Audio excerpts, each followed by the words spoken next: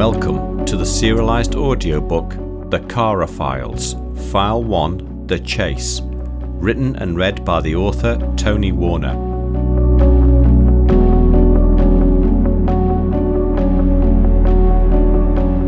File 1, The Chase is the first book in the Cara Files series. All of the Cara Files books are available to purchase from Amazon in both Kindle and paperback formats. Simply visit your Amazon store and search for The Cara Files.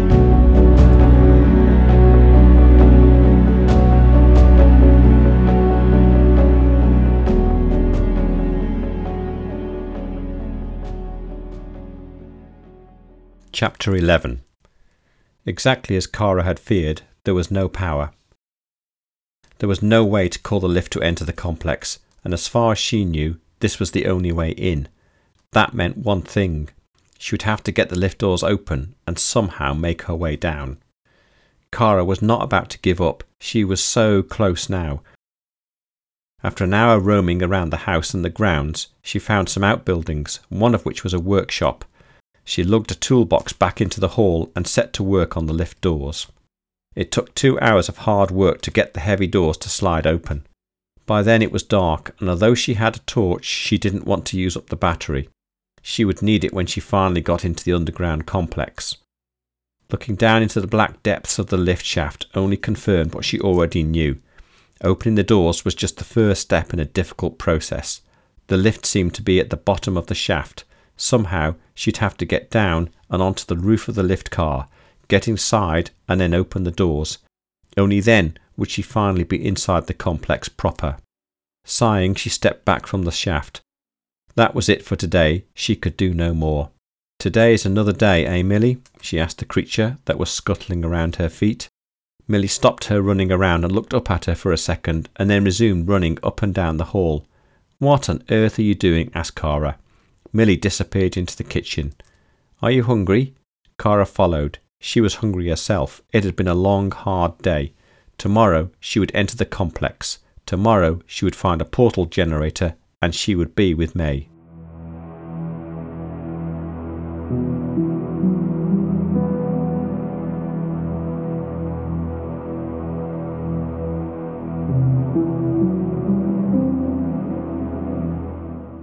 The next day after breakfast, Cara returned to the lift and pondered what she was going to do. After examining the shaft carefully, she noted that there was no ladder and the lift cables were thick and greasy. It was also difficult to know how far down the bottom was. This was going to be both difficult and dangerous. Cara spent some more time in the workshop searching. She found some rope, gloves and another torch. She intended to fasten the rope securely and then lower herself down. It took some time to decide where to fasten the rope. In the end, she lugged a long, thick iron bar from the workshop and braced it across the lift doorway on the floor. Fastening the rope to its centre, she tied the backpack to the other end and lowered it down the shaft. She heaved a sigh of relief when the pack touched down on the lift car roof. At least the rope was long enough and the shaft was not that deep, probably about 50 metres or so. The bar would easily carry her weight. As long as it didn't move sideways and fall through the doorway, she would be fine. Carefully, she got down on her stomach and slid her feet down into the shaft, her gloved hands gripping the rope. Slowly, she moved downwards. As she descended, she was able to use her legs whenever she came to thin ledges on the shaft wall. Looking up, she could see Millie staring down at her. I'll be back as soon as I can, she gasped up at Millie. The lift entrance grew smaller and smaller as she lowered herself downwards, and it wasn't too long before her booted foot hit the roof of the lift car. Cara collapsed, lying on her back, her breathing ragged and her muscles shaking. Up above, Millie screeched, and Cara watched in shock as Millie leapt into the shaft to grasp the lift cable. Millie, she shouted, with what little breath she had. Millie clung to the cable with all 6 of her claws and slowly slid downwards. Cara couldn't believe it. Was there no end to Millie's talents? In less than a minute, Millie had joined her on the car roof. Well, that was pretty amazing, said Cara, sitting up and wrapping her arms around the spiny creature. You clever girl. Ew, yuck. Millie's claws were covered in oil and grease, some of which was now on Cara's t-shirt. Cara brushed at it with her gloved hands, which only succeeded in smearing it everywhere. "What a mess," exclaimed Cara. "You need to clean yourself up," she admonished Millie, who was rubbing her head on Cara's leg while making her familiar grunting noise. Now fully recovered from her ordeal, Cara quickly located a hatchway through which she would be able to enter the lift car. It was locked shut with a simple drawer bolt, which had 2 thick cable ties locking it into place. She retrieved a knife from her pack and, after cutting the ties, pulled the hatch open. Inside it was inky black. While searching for a torch, she was surprised to see Millie jump through the tiny doorway. Switching on the torch, she shone it down into the car to see 2 jet black eyes staring back up at her. "Well, that's a good trick. I won't be anywhere near as graceful," she told Millie. First, she untied her pack from the rope and dropped it down. Then she lowered herself slowly, grasping at the hatch edges and scraping her stomach and chest painfully as she dropped down.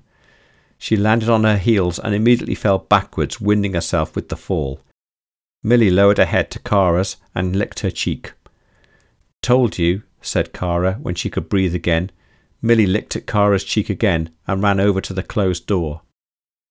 Cara retrieved her dropped torch and lifted her t-shirt to examine the damage. She had a long, wide scrape reaching from her jeans to her bra. It was superficial, but it was bleeding a lot and it stung like hell. There was nothing she could do about it now, so she tucked her t-shirt into her jeans, wincing as the cloth touched her skin. She faced the doors and grimaced. This was going to take a lot of effort and some time. Sighing, she retrieved a crowbar from her pack and set to work. It took another 2 hours of hard work and a lot of swearing before she had the doors open. The light from her torch directed through the open doors revealed a long white-walled corridor. "What do you think, Millie?" she asked. "Looks like it's empty like all the houses." Millie grunted and scuttled through the doors and ran down the corridor. "Wait!" shouted Cara after Millie's rapidly disappearing form. But Millie took no notice and was gone. Cara wondered how Millie could see in the dark. Clearly it presented no problem for her. Well, there was no time to waste. She picked up her pack and, throwing it over one shoulder, she stepped into the long corridor.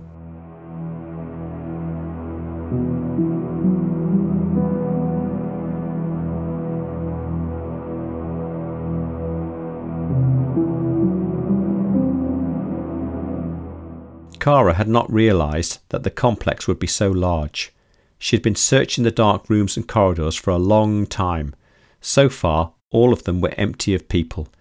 Many of them were medical in nature, containing beds or examination chairs with cupboards and drawers full of equipment and drugs.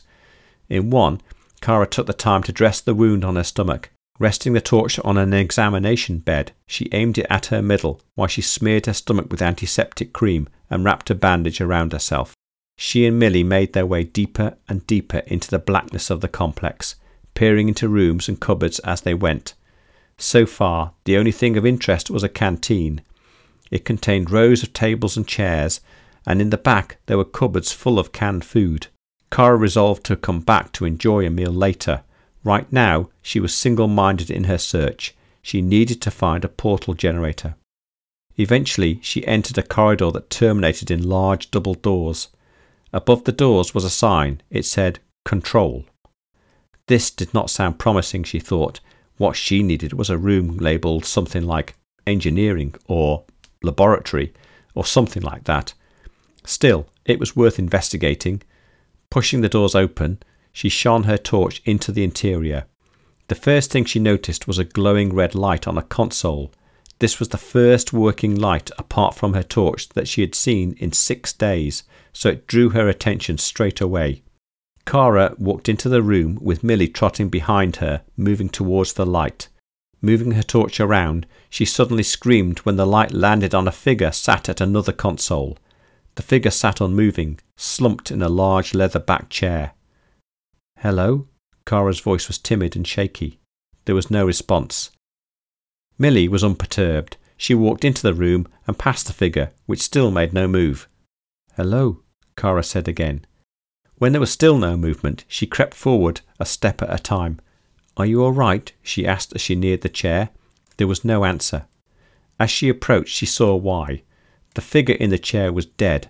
Its mouth was open and its eyes were closed. The skin on its face was taut and yellowish.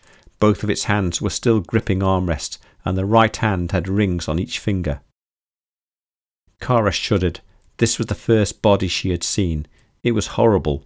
She forced herself to look closer. There was no obvious cause of death. On the console in front of the body, there were many screens, one of which was very dimly lit. So dim she didn't notice it at first, but now that she did, she could clearly see a single line of text displayed. Phase screen activated, system overload, shutdown in progress. She had no idea what that meant. Could it have something to do with this person's death, or even the disappearance of everyone else? There was no way to tell.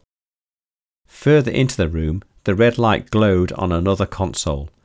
Leaving the dead person behind, she walked up to the light. It was in the centre of a large console covered in switches and other lights which were not lit. They all had text written below them, none of which she understood, but the red light had a label which said, "Power failure." And below it was a switch which was labelled, "Secondary generators." She debated with herself. Did that mean the switch turned on the secondary generators? And if it did, would all the power in the complex come on? Or did it refer to something else? Should she flick the switch? Did she dare? Would something go wrong? A small part of her wondered if the whole place would blow up. Some lights would definitely help in her search, and if there was power, the microwave and coffee machine would work in the canteen. Her stomach growled as she thought of making hot chocolate and toast. "What do you think, Millie?" she asked. Millie didn't reply. She was sniffing at the feet of the dead body. "Millie," shouted Cara, "leave that alone. That's disgusting." Millie looked up. She gave a grunt and wandered away into the room's darkness. Cara looked back at the switch and bit her lip. She closed her eyes, took a deep breath, and flicked the switch.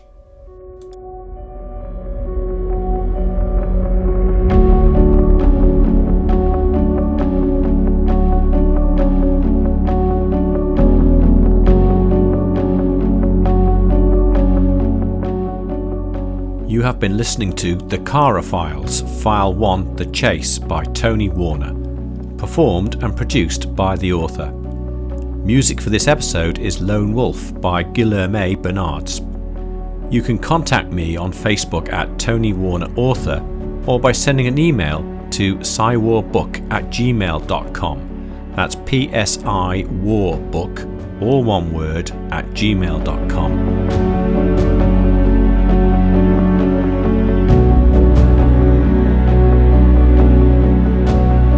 I hope that you enjoyed this episode.